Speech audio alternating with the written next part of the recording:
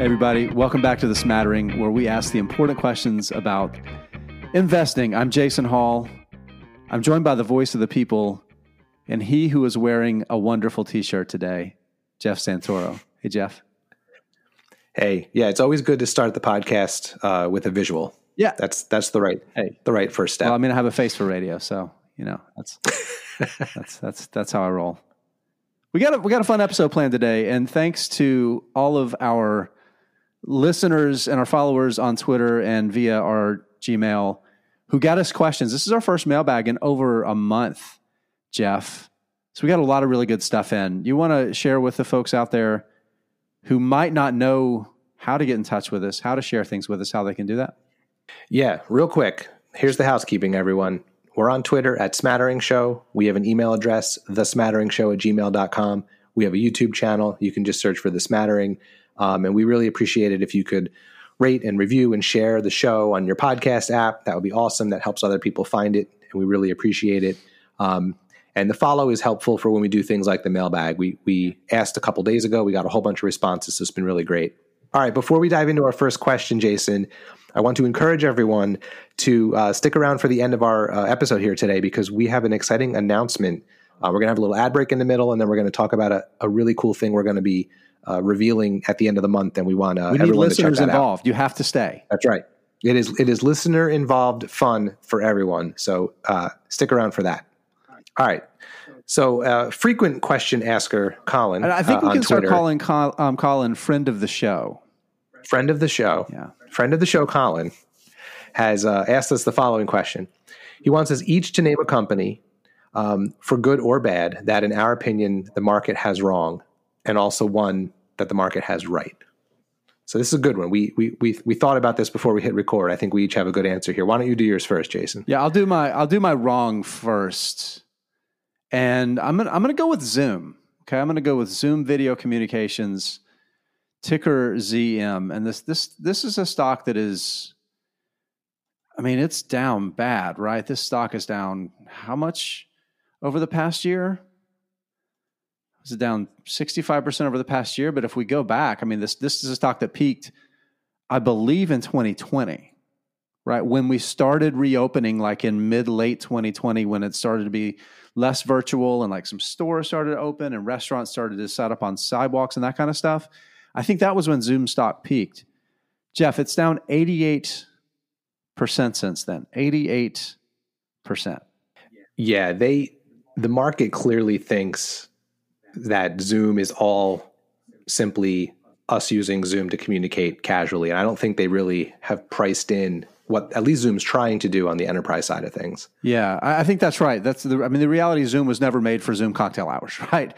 We adapted and we used the tools that were available, and it was the one that was available. And let me say this too. Do I think that the market had it right at that 2020 peak? Probably not. But as investors, when we're looking at stocks, we have to objectively look at a business and say, do we like the business? And if the answer to that is yes, do we like the stock right now, right? You have to separate the business from the stock. And here's what I see when I look at Zoom. I look at a business that did pull forward a lot of business, a ton of business. And as the enterprise has shifted from a find a vendor, sign a contract, get it up and running tomorrow, kind of MO, to back to a normal cycle where you put out your RFPs, you have vendors that bid, you do your dog and pony shows, you try things out, you negotiate, and then you move forward, right? That normal sales cycle, growth has slowed and actually kind of gone backwards a little bit. But Zoom, I think, has adapted pretty well. And while it has adapted and its growth rate has kind of normalized and come down, I think the pendulum has swung so far the other direction that Zoom, this cash cow, very cash positive, very profitable, high margin company, has kind of gotten looped in with all of the other SaaS, enterprise software, high growth, cash burn businesses. And it still continues to be discounted. So to kind of support my thesis on Zoom, I just compared it to a couple of real stalwarts out there. one that it really doesn't compete with in any way, and it kind of relies on, and another that really is its biggest competition. So the first one, I compared it to Apple, right? And the reason I wanted to use Apple is this stalwart, again, cash cow business that people love, and it's moved back into, if not a premium valuation, I think it trades for a relatively fair valuation for the quality of the business and its likely ability to grow cash flows, at least at a modest amount going forward. Apple trades for about 21 times free cash flow, a little less than 21 times free cash flow, and about 19 times operating cash per share. Okay. So that's excuse me. A little bit less than 19 times. Now, its biggest competitor is Microsoft. Okay. Because you think about what Microsoft's trying to do with the enterprise, they want a full suite of communications, all of the tools, right? Right. They have their Teams product, Yes. which is the direct competitor to Zoom. Yeah, and I don't think there's any arguing that it is certainly the biggest threat, competitive threat, to Zoom. But along with that, you get everything else that Microsoft does for the enterprise, everything that it does for consumers. You think about this gaming business that they're growing, the Xbox business, trying to buy Activision Blizzard to make this giant recurring revenue platform for subscription for gaming, right? So all of these different things that Microsoft does really, really, really well. Microsoft trades for 29 times free cash flow and about 21 times operating cash flow per share. Zoom trades for 18 times free cash flow and less than 17 times operating cash flow per share. So it's cheaper than both of those two much larger, much more stable businesses that I have a lot of trouble believing are going to be able to grow over the next 5 or 10 years at a faster rate than I think Zoom will. Maybe I'm wrong, but it just seems that it's discounted to this point that the market's just kind of throwing the baby out with the bathwater to a certain extent. Yeah, I mean, I think Zoom has to prove that the other moves they're making in the enterprise space, like Zoom Phone and Zoom Rooms and the call center that they're developing, and they're even kind of stepping into. They have a very basic chat function built in that I heard one. I read one article where they're trying to turn that into something a little bit akin to Slack, and that's all. It's going to be mostly enterprise, so it's going to be out of the sort of realm of what the individual investor might know that they're doing. And that's always what becomes difficult with like business to business sort of companies. So they have to prove that they can do all those things, but it's been beaten down so much that, and there's already been some traction on things like Zoom Phone, that it's hard not to think the market's got it wrong, or at least is pessimistic about it overall. All right. What's your got it wrong stock? All right. My got it wrong stock is Airbnb. And all right, I see you people out there rolling your eyes. I love this one, Jeff. I love this one. So I track it pretty closely. I own it. Every time they have earnings, I kind of look at how it's going. And, they're down 45% on the year. But the progress they've made, I think, over the past couple quarters is pretty impressive. So, their revenue grew this past quarter 29%. And that doesn't blow your socks off, but you have to remember that's on top of a 67% year-over-year growth in the year-ago quarter. But the 3 quarters before it, 58%, 70%, 79%. But also, they're cash flow positive as well. Multiple quarters in a row of, $960 million in free cash flow, $1.2 billion 2 quarters ago. And all of their customer metrics, all their user metrics are heading in the right direction too. Nights and experiences grow 20, 30, 40, 50% each quarter, gross booking values going up. They're just kind of like every metric you'd want to look for is heading in the right direction, yet the market hasn't really seemed to acknowledge that yet. You're pricing in too much risk, or I don't know what it is. So to me, that's one that I think is still mispriced in the market, and one that I think they have wrong right now. Jeff, do you want to know the important signal to me that you're right, and the market has it wrong about Airbnb? They have acknowledged that it's bullshit, their pricing model, when it comes to the way they show the pricing on their website and their app. Yep. And then you log in and you find out that they also want this cleaning fee. And then you show up at the house and there's like a 7-page list of all the shit that the owner expects you to do. Their CEO has said that that's not acceptable, right? If we're going to compete with everything out there in the, short term or extended stay, it has to be a seamless experience, and this is not acceptable. And that's they've done a really nice job of generally taking user feedback, both from hosts and from guests, and acting on it. Like another one that comes to mind is the I forget what it's called, but it's essentially like the insurance that they've built in case you have a bad stay or you have bad guests in your home, right? So those are two of the biggest complaints. If you sort of like Google search like complaints about Airbnb, it's, surprise pricing and, oh, my house got destroyed, or I showed up and it wasn't what was in the pictures, those kinds of things. So they're responsive to that, and they're still growing, like a weed. All right, you ready for the market has it right one? Yeah. What do they have right? So this is one that's very far down. I've talked about it on this show. I'm kind of pouring some salt in my own wounds here. And that's TPI Composites, ticker TPIC. I have talked ad nauseum about the company nearly defaulting on its loans about a year ago, me getting overly exuberant about the industry and their spot in it, and ignoring the real problems with the business, buying a lot more, watching the stock absolutely get crushed. This is a stock that's down about 85%. You and I were having a conversation about this stock in the past 2 weeks. I was thinking about cutting my position in half, reducing my exposure, reinvesting that capital in other great ideas I have, proven winners, and let them figure out their business. And I decided not to, right? And then what did they just announce? Major restructuring. I think they're shuttering some of their Chinese manufacturing. They're laying off a bunch of staff. They're having to fix a broken business.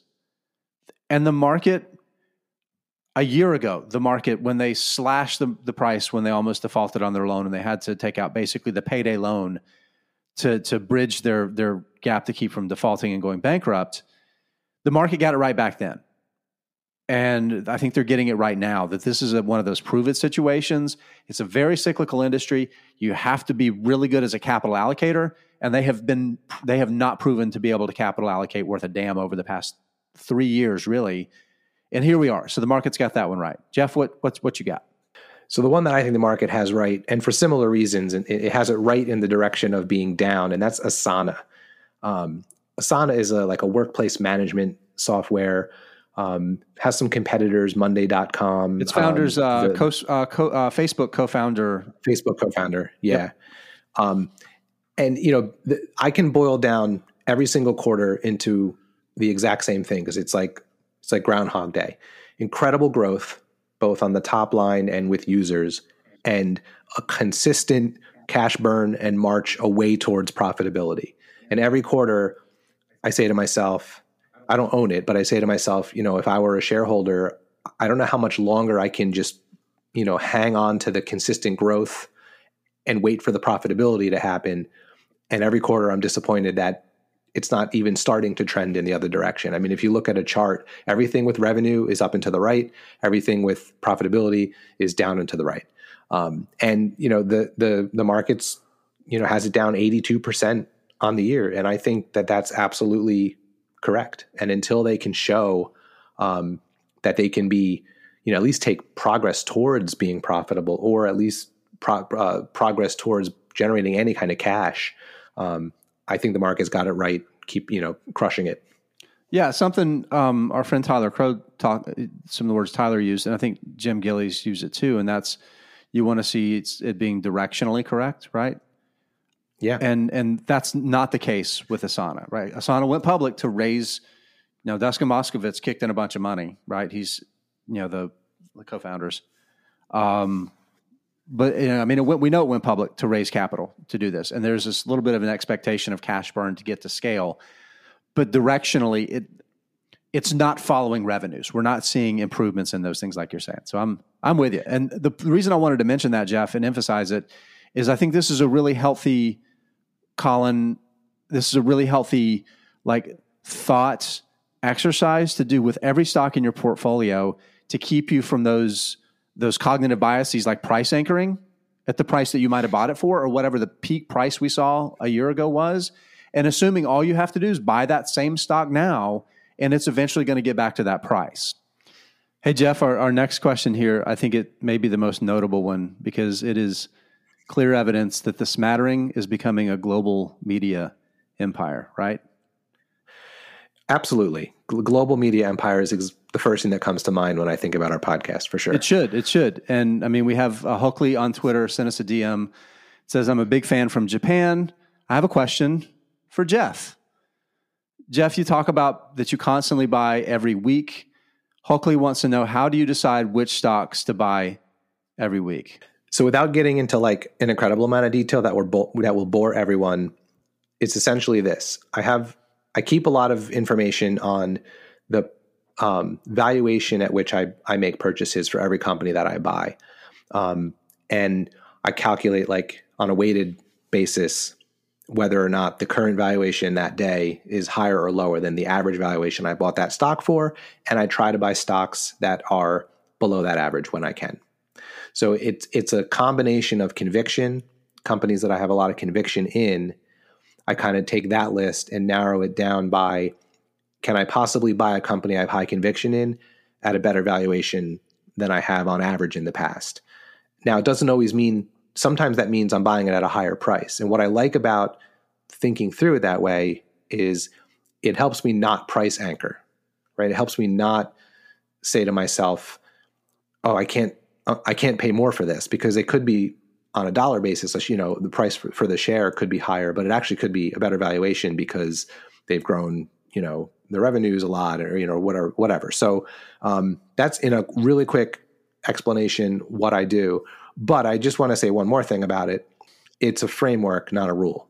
So there are times when there are other reasons, like if I think the stock has been unfairly hammered after an earnings report that I thought was better than the market thought it was, I will sometimes kind of veer from that.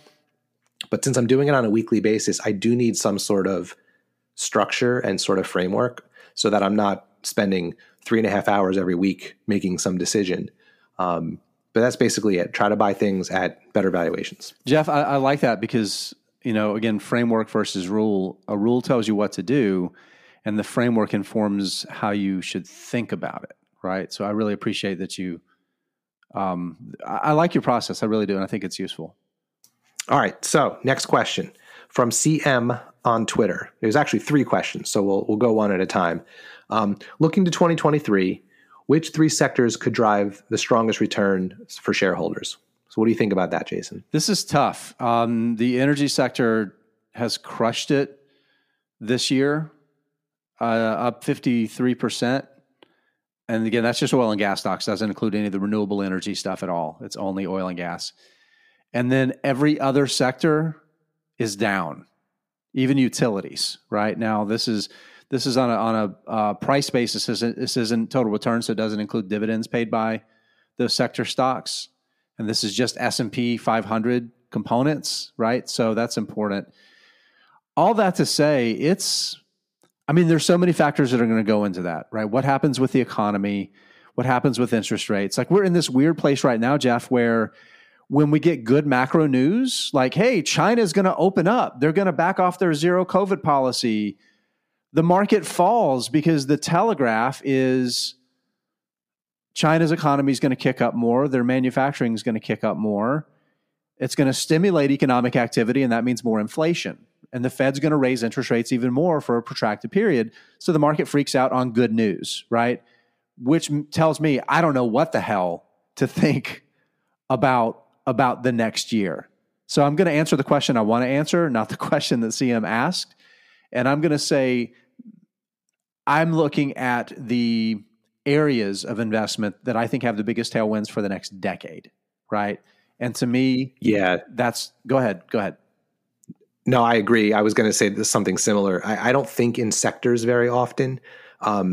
But one thing I do wonder, kind of piggybacking on a question we answered in the last mailbag of what what is it worth running towards while everyone else is running away from? Yeah.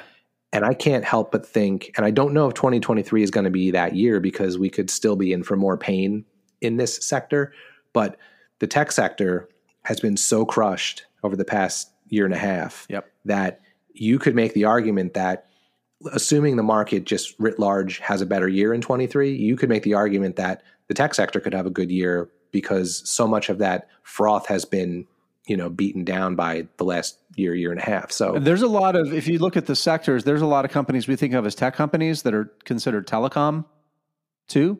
And the telecom sector is the worst performing. It's down almost 37% on the year. That's companies like Meta, right? Facebook is considered a telecom company. So I think you're right. So I'm going to give an area, a sector that I think is really compelling for the rest of the year. And I'm going to say real estate. And it's a combination of things. I think some home builders and REITs, equity REITs, companies that actually own real estate, not that own the debt. Because I think they're so beaten down, largely because of interest rate pressure, concerns about retail, and then, of course, the housing bubble. We're in a housing decline right now. We are, right? So I think by the end of the year, a lot of that will have been worked through. And the structural problems with housing that are very real will be apparent, and the market will see that opportunity for home builders. And then REITs valuations, I think, will just normalize as we see more economic clarity with like the companies that own like retail properties and things like that. And interest rates, we're going to get to some sort of a normalization on that. And since dividends yield's a big part of owning REITs, again, I think we'll just have more clarity and we're going to come through this uncertain period. And that's a really one that I think is really compelling, not just over the next year, but long term. I think over the next decade, there's just so much to like there. What about you? You willing to stake your claim on one? The software. You said software. I say, yeah, I would say tech. And then I've said this before. It's not a new thought by me, but if I was going to pick like a subsector of a sector, I would say, I'm still pretty bullish on cybersecurity. It's a part of the tech sector that's been crushed just like everything else. But in my mind, it's pretty recession resilient, if not recession proof. And some of the leaders in that space are just, again, if you just looked at the numbers, you'd be blown away at how well they're doing, yet they're getting dragged down with everything else. So that would be what I would say if I had to pick one. Yeah. All right. I think that's good. We'll take his second question. Yeah. Let's hop on to the second one. I think this is interesting. I'll take a crack at this first, and then I want to see what you think. If you invested $2,000 in Latch, which is a very small company that does. It was a large company that was become a small company. It was a large company that is now a small company. It's a penny stock now. Go ahead. Yeah. Go ahead. So if you invested $2,000 in Latch and your current balance is now $200, so you've taken a pretty big bath on this, does it make sense to sell and reinvest that money with another stock or hold?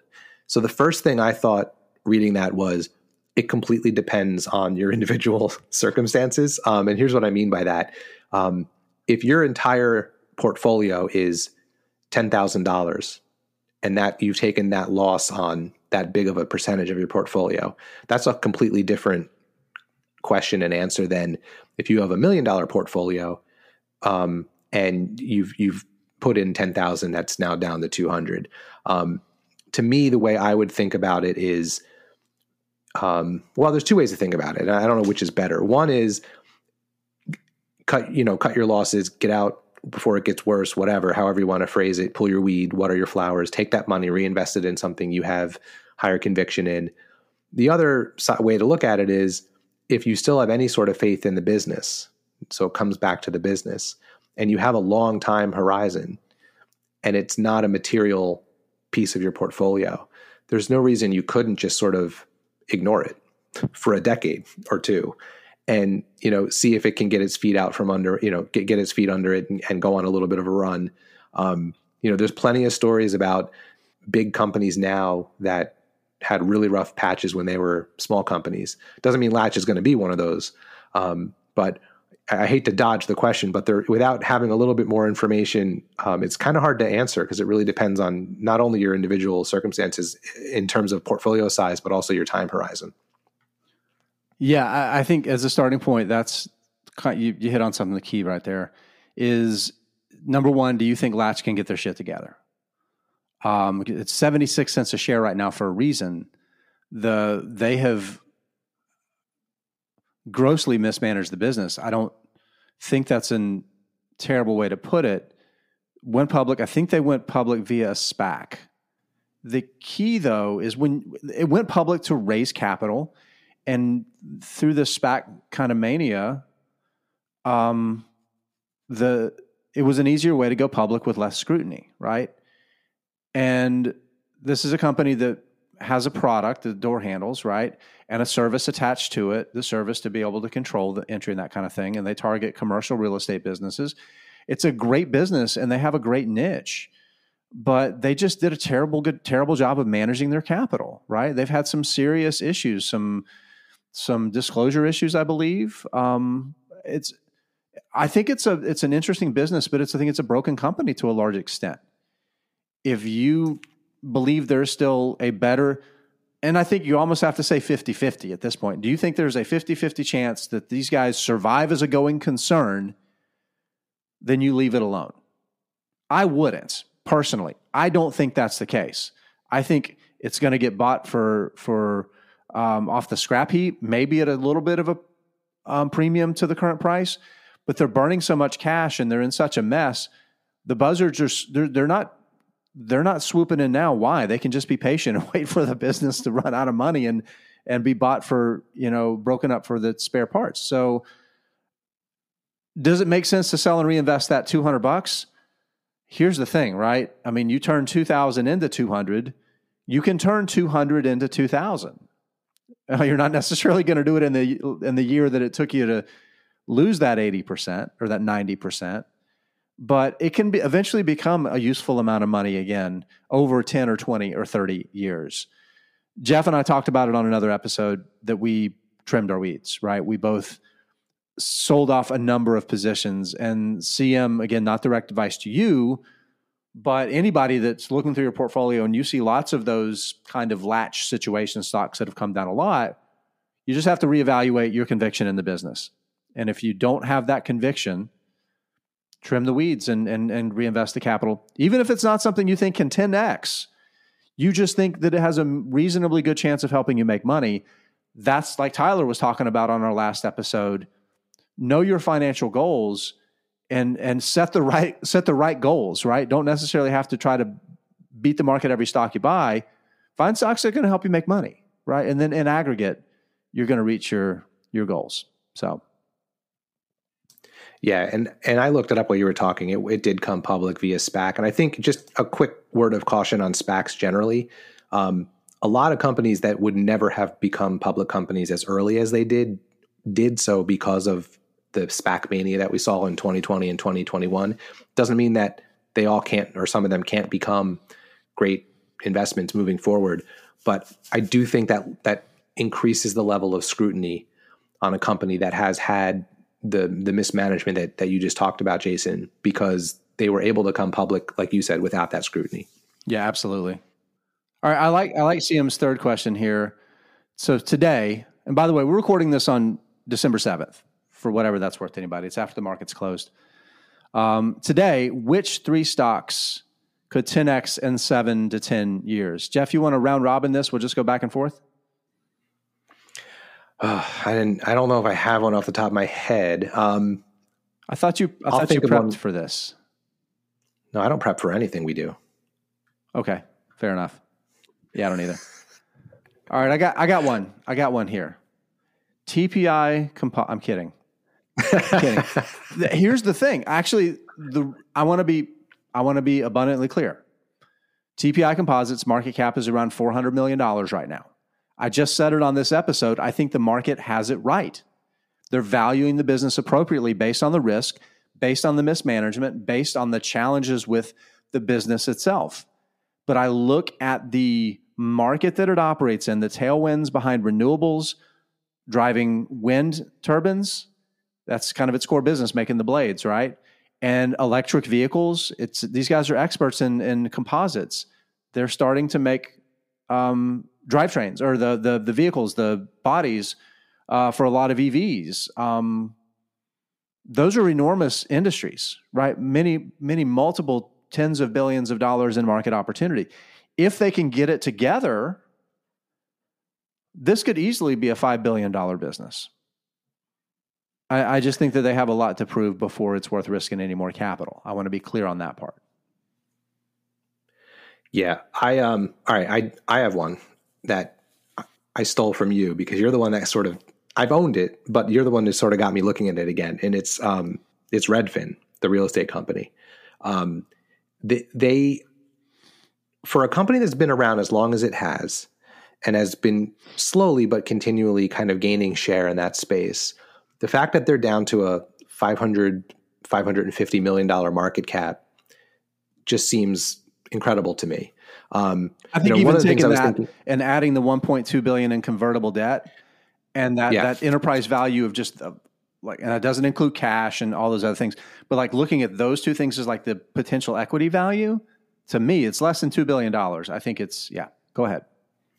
Well, yeah, because what I was going to say generally when I was kind of thinking about specific stocks is the first place I go, if you say 10X, the first place I go is small cap. Right. It's the easiest place to find multi-bagger stocks. Yeah. So when I look through, the stocks in my portfolio that I own that are smaller, that's one of them. And we've talked about it recently, so it's on my mind.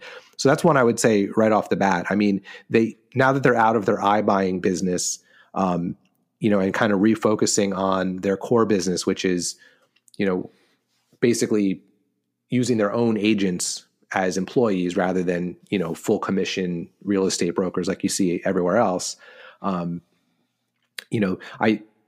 That small of a market cap with that sort of potential and the industry, the growth that's in the industry. I mean, they have to get through the current downturn in the real estate market, but 7 to 10 years from now, you tell me they can't get to 5 billion, like that seems to me achievable. All right, I got another one here. Go ahead. Boston Omaha. Oh, I was going to go there. And I'm going to cheat a little bit because I'm going to say 10 is probably optimistic. I would say more like 10 to 15 years. Again, less than $1 billion market cap. And this is like the perfect example of what like an ideal compounder can look like. You've got two young, talented co-founder, co-CEOs. So that like that team of like having somebody like a partner, I think there's so much value for the way they're building this business, which is heavy outside capital allocation, right? They're going to make lots of acquisitions. They've basically built the business that way. They buy these cash flowing businesses that produce steady recurring cash flows, and then they reinvest that cash flow, right? And now they've started like an asset management thing where they can get a 2 and 20 and they can compound that growth because they bring in external capital that they manage. But this isn't like a 50, 60% a year revenue growth kind of business. I think as a compounder though, I think 10 to 15 years, there's a decent chance that these folks can generate 10x returns. Yeah, and I know that's 3, but I'm going to give a 4th because there's another one that I really am a big fan of, and I'm trying to look up the market cap right now. All right, so $1 billion market cap, so not as small as we were talking about, but I'm really a big fan of Outset Medical. So for those who don't know, they're a medical device company that has a product called Tableau, which is like a mini fridge-sized dialysis machine that you can use in an acute healthcare setting or in your home. And that's kind of the game changer. Well, both are game changers, right? Because in your both home, are game changers. Is a big deal, but right. In acute centers, because reduces you don't have to necessarily have a physician that's part of it, right? That's like the big deal there, right? Yeah, it's easy enough to use as a patient, right? You can learn to use it in your home, and a couple of things stick out to me that really make me excited about it. So first of all, I don't have the stats in front of me, but the amount of people who need dialysis is stunningly large, and it's a disease that does not get better, right? So once you reach late stage kidney failure, late stage kidney disease, and you need dialysis, you're doing dialysis forever, and it's multiple times a week, and it's several hours each time. So just the idea of being able to do that in your own home is huge. Quality of life, right? I mean, quality of care completely changes your life, right? And it's already FDA approved. It's been popular with with people who have used it. They even they had to stop selling it in the home back in the summer for just 5 or 6 weeks while they did an extra FDA kind of approval process. And people waited for that 6-8 weeks. Like they either went on another product and then came to Tableau, or they just waited because that's how much they wanted that device. Mm-hmm. And they just signed a big contract with the VA. So it's going to be in a couple hundred, I think, veterans hospitals, and also approved for home care for veterans who are VA patients. So, just an enormous market opportunity, an exciting company. It's still in early stages. It's growing pretty strongly. That'd be another one I would throw out there. That's good. I just want to quickly share one that ProShop guy, MF, our friend Mike, shared with us. We're going to do a full episode on this one. It's talking about, for beginning investors, I think this will be broadly for people that have been investing for a while, thinking about percentages towards savings, investing accounts, retirement accounts, stocks versus ETFs, setting expectations, time horizons, all those things. I think this is great. And we're going to do an episode early next year on that one. When I told Mike that on Twitter, he gave us another question.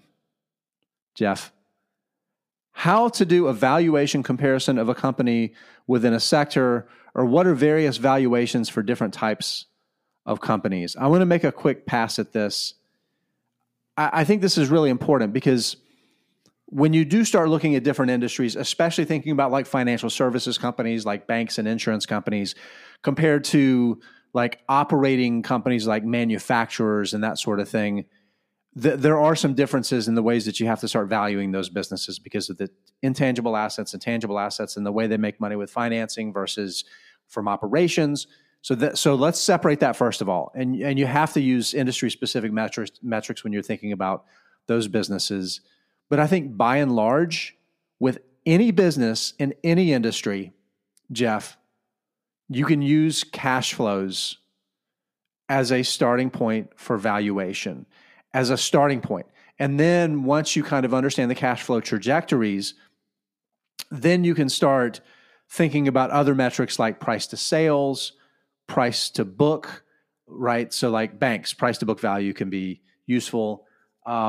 Then you can start using those other metrics to start kind of comparing to similars. Because at the end of the day, it doesn't matter how much sales a business can do and what its multiple to revenue is if you don't understand how profitable that revenue is, right? So I think you always work backwards to cash flows. Operating cash flows is really useful, particularly for growing businesses, because free cash flow can be a little distorted for companies that are spending more of their operating or more, they're spending more on CapEx, right, to fund growth and that kind of thing.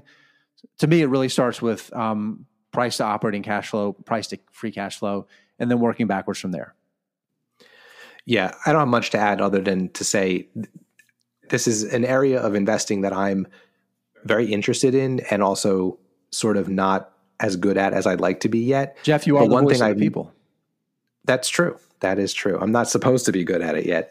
But one thing I've noticed is, and I've heard people say this, it's not something a realization I came to, but it's an art, not a science in a lot of ways. And because, if you think about it, if it were as easy as go look at this multiple, do this math on this company versus this company, and it's guaranteed that it will tell you what's the better valuation or investment. If it were that simple, this wouldn't be a question. I got one for you, Jeff. You ready? Yeah. It's carpentry, not chemistry. There you go. We should trademark that and put it on our t-shirt. Coffee mug. I like that. Well, let's start selling merch. We're on that. So, Jeff, since we're going to start selling merch, that brings up an important topic. We're about to do something different here. We're about to do an ad break because we need money and advertisers will give us money. We got more stuff. Stay tuned after the ad break because we have a contest that we're going to be doing and we want our listeners involved. So enjoy this ad, which very well could be Jeff reading the same ad that you've been hearing since we started this podcast. When you need mealtime inspiration, it's worth shopping Kroger, where you'll find over 30,000 mouth-watering choices that excite your inner foodie. And no matter what tasty choice you make, you'll enjoy our everyday low prices, plus extra ways to save, like digital coupons worth over $600 each week. You can also save up to $1 off per gallon at the pump with fuel points. More savings and more inspiring flavors make shopping Kroger worth it every time. Kroger, fresh for everyone. Fuel restrictions apply. Hey everybody, welcome back from that scintillating ad break. So this is a big deal for us. This is something we're doing for all of 2023. We are going to run a contest. We're hoping to raise a bunch of money for charity. And here's what we're going to do. On December 24th, Merry Christmas, people. Whether you celebrate or not, you're getting a Christmas gift from the Smattering. Right. We're going to be revealing the 2023 Smattering portfolio. Jeff, can we call it the Smatterfolio? You can call it whatever you want. So that's a no. That's a no.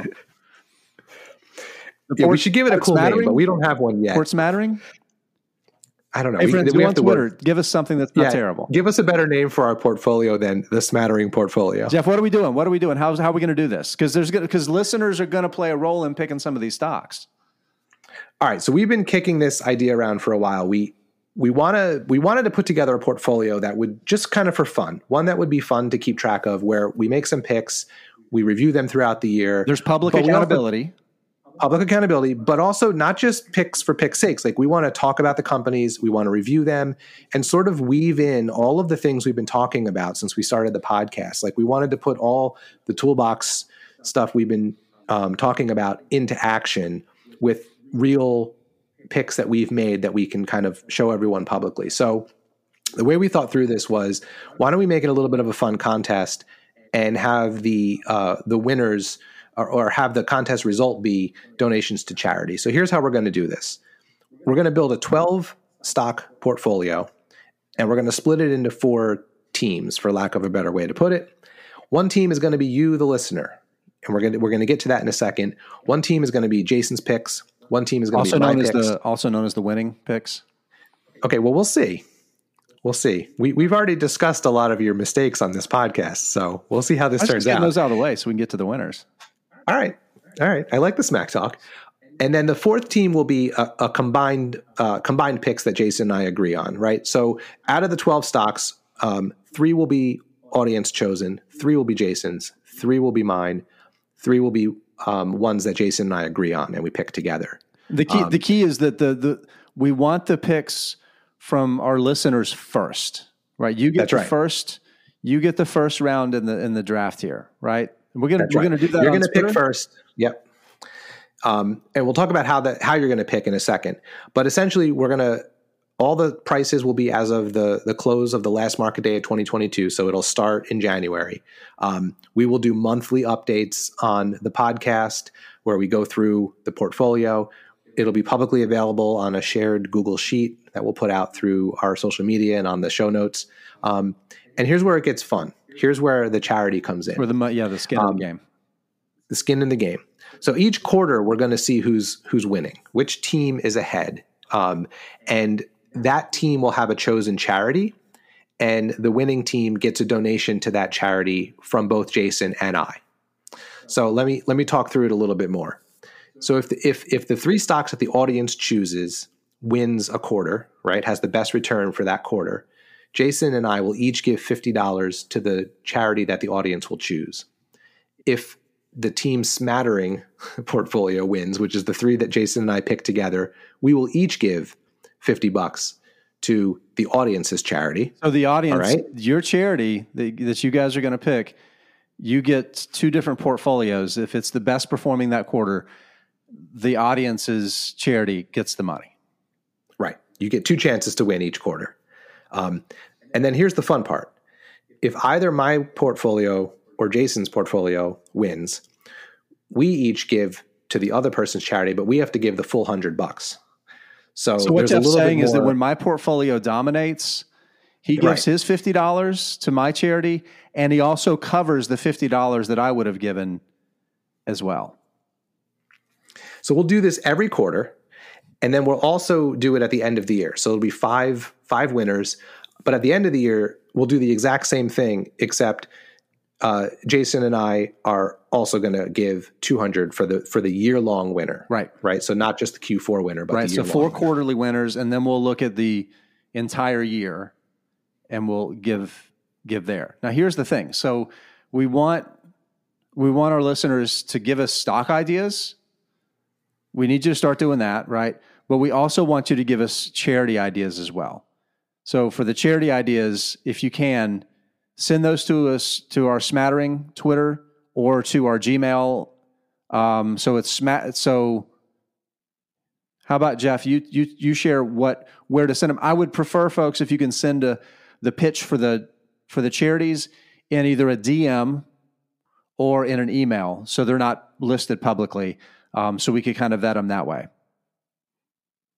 Yeah, and you can give us the stock picks any way you'd like. Yep. DM, email, just add us on Twitter, send us a carrier pigeon. We don't care. But we're gonna compile the list of stock ideas. We're gonna put out a Twitter poll. More about that later. But if essentially you're gonna vote, the top 3 stocks will become the audience portfolio. For the charities, we're gonna also compile a list, but we're gonna just make a decision on that to pick the audience charity based on what we get. And that's basically how it's going to go. Did I forget anything, Jason? One last thing. The reason that we picked that $50 amount is we don't want it just to be me and Jeff giving money to charities. We want to encourage all of you out there, especially if you nominate a stock, especially if you're nominating a charity. We want you to participate in this with us too. We think it would be more fun. At this point, this is our first year doing this. We don't really have a way to track that sort of thing. Maybe this is a big success, and next year we can set up some way where people can give through. We can create some sort of entity where they can give through, and we can direct it to charity so we can see in real time how much money we're raising for these charities. But we really want to encourage people. One of the most important things to me about financial success is living up to your responsibility to do good in the world, and skin in the game is a good way to do that. So I just want to encourage people to do that. Jeff, I'm really excited. Yeah, this is going to be a lot of fun. We'll have more details out in future pods, and we'll put something together that we can share out. And just to piggyback on what Jason said around the charity part, we want you guys playing along. So each quarter, whichever charity wins, we're hoping that all of our listeners give whatever they can, $50 or whatever they can afford up to that point or past it, to also support the charity. And, hopefully we can do some good in the world, have some fun, and I can trounce my podcast co-host. There it is. I would also like to say that if we have any generous listeners, we're also looking for sponsors. I'm kidding. Give your money to these good charities. Yeah. Checks payable to Jason Hall. All right, Jeff, this has been a fun show. Again, appreciate all of those great mailbag questions. We're really excited about this contest we're doing, the Smattering portfolio for 2023. Get those ideas to us. Get out your checkbooks. Be ready to help us support some great charities. Get us your charity ideas. And I guess that's the show, Jeff. As always, of course, as you just heard, we love to give our answers to these important investing questions. But friends, it's up to you to find your answers. And with every single episode we do, I become more and more certain you can do it. All right, Jeff. See you next time. See you next time.